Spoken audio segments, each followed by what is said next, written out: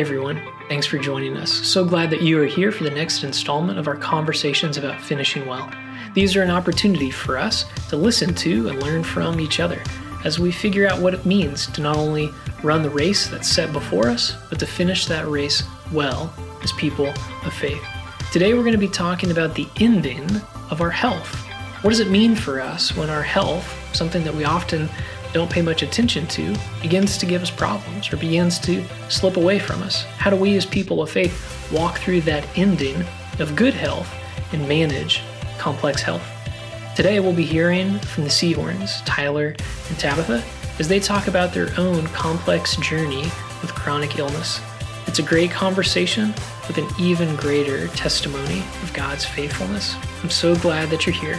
Let's jump in.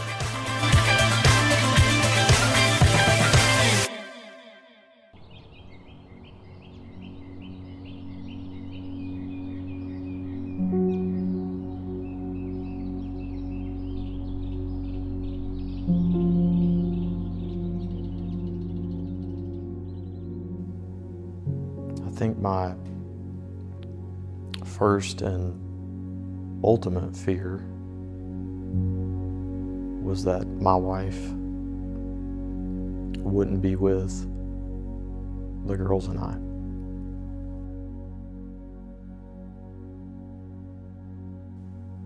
The life that we thought we had built on a firm faith foundation was gone forever. And that was extraordinarily difficult for two people in their 30s and two kids under 10 to understand and to process. My biggest question at the time is why? Why would this happen to us? You know, with all the evil in the world and with all of the difficult things that are out there, why would this happen to us when we're trying to do His work? In 2017, I prayed a prayer to take everything within me that was me and not valuable to Him from me, and to break my heart for what breaks His, and to give me a story that I can share with other people. And I can't help but feel like in retrospect that this struggle that we went through was an answered prayer.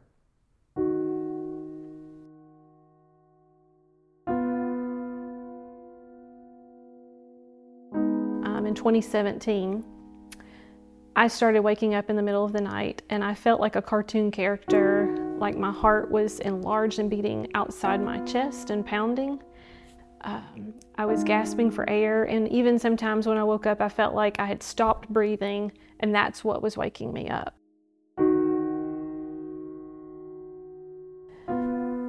There was something that was caught that was abnormal. The doctor came in the room. You could see it all over his face.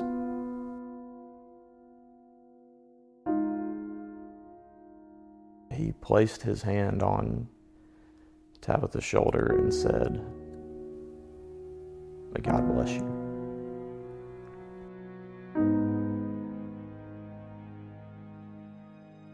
I was in heart failure, right heart failure. And a few months later, after December 2019, I would be further diagnosed with pulmonary arterial hypertension. And I was given a life expectancy of 2.5 to 5 years to live. And that was the moment that really started the deep struggle.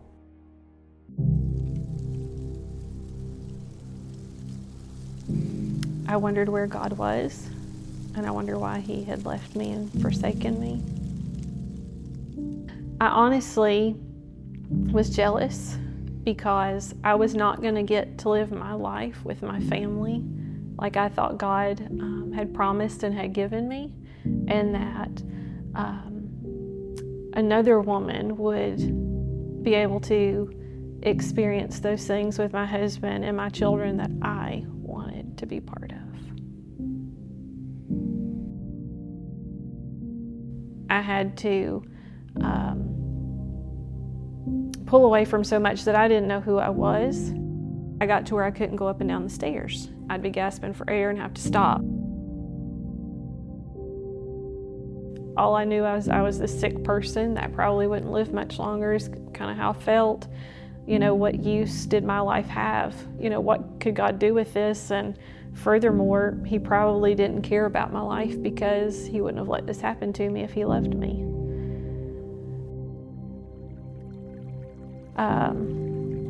I just felt like I was a burden and in the way, and I was miserable, and life would have just been easier with me not in it.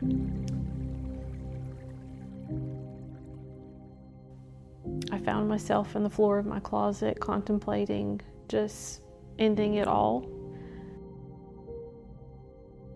I didn't want to suffer. I wanted my husband to go on and find a new wife. I wanted my girls to have a new mother that they could get used to and grow with. And I did not want to be in the way of that. While I was sitting there, I heard my youngest daughter hollering for my name. I had to make a split decision because she was headed towards the room I was in, and that's kind of what just did it. God specifically knew that if I heard her voice. And I think he was showing me some grace and mercy.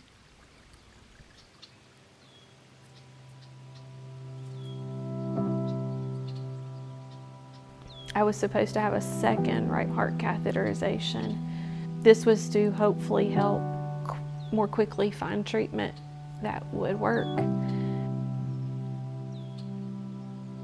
And then there's a pandemic and the world's shutting down, and the doctor had told me it's not going to happen.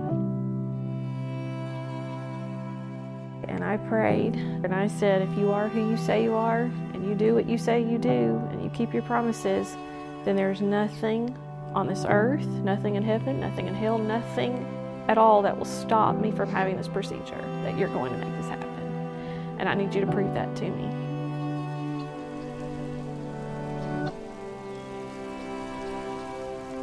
God moved, and I ended up at the hospital where I was supposed to have the procedure. And I felt very alone because of the pandemic. No one was allowed in with me. And remember, they don't give you medicine for this procedure, so we can't say it was the medicine. I noticed this impression or pattern in the curtain, and it reminded me of a picture that I used to see in my grandmother's house. And it was the outline of the face of Jesus, that there was a painted portrait on her wall.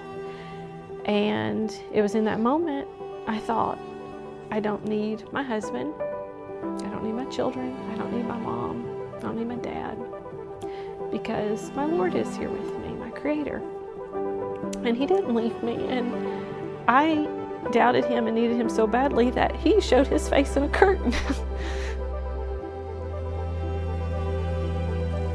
I've thought about this a few times, about how him hanging up there on that cross and how hard it was for him to get his breath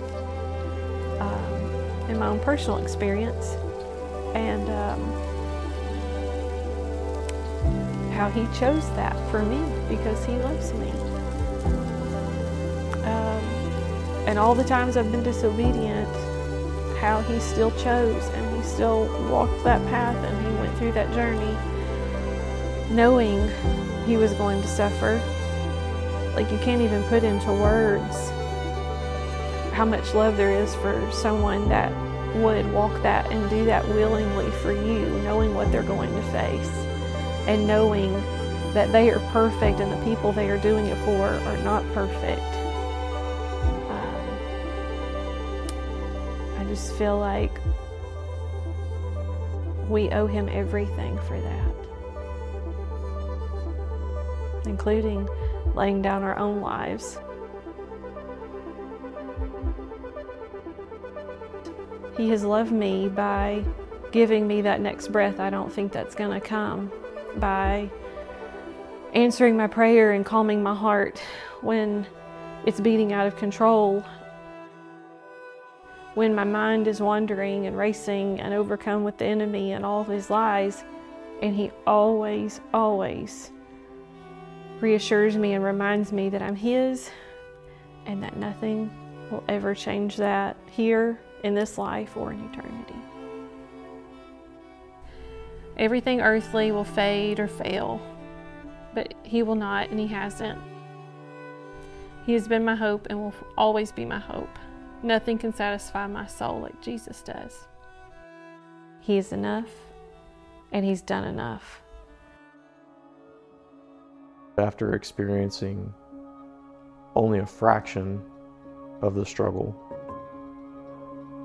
that Christ felt, you really gain a deeper perspective for God's love. And the empathy also that comes through that for people who are suffering, that don't know or haven't embraced the gospel.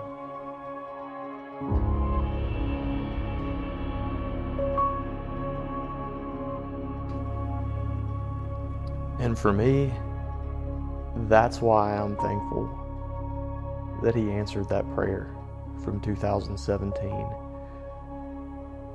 to break my heart for what breaks his, and to provide me a story by which I can share the gospel.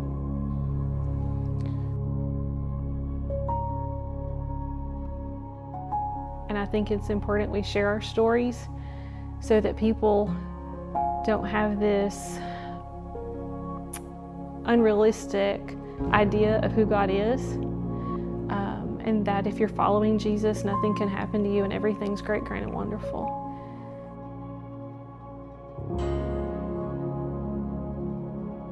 My current treatment has helped tremendously.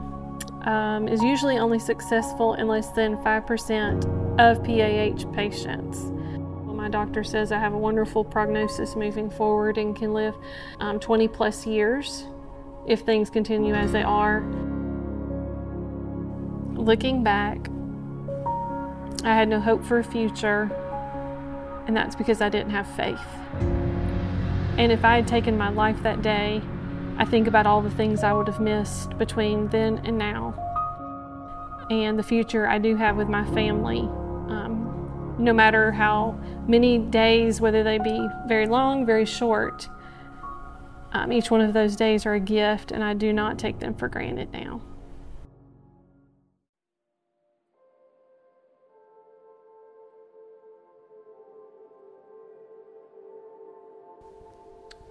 I feel like God has taught us and is still teaching us how to let him be the God of our lives, rather than us try to carry that burden of being the gods of our own lives.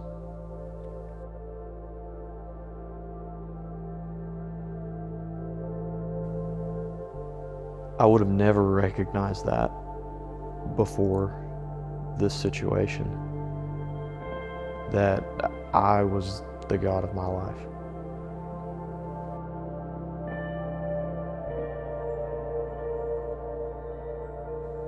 We realized a lot of the things that we wanted to go back and do and the things that we had done previously were not critical to his mission, and in some cases distracting, and in some cases noise. And that really emphasized for me the importance of anything that we add back be for the kingdom.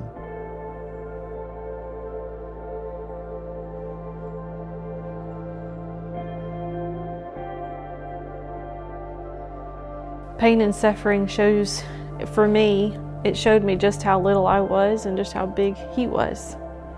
and showed me just how weak I was and how strong He was. And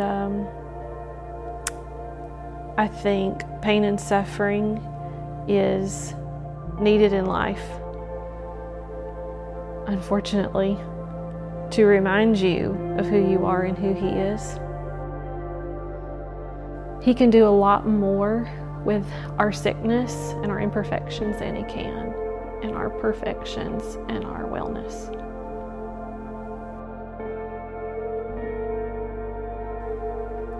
I never thought I would be able to understand or feel grateful for the struggle. I'd love to say that I would like to go back and change without having to suffer. But I had 34 years before the struggle started to do that. But we didn't do it. For me personally, it's much easier for me to let God be God when I can't be my own. When I can't work through the pain, when I can't handle it. And from that perspective, pain and suffering is beautiful in a sense.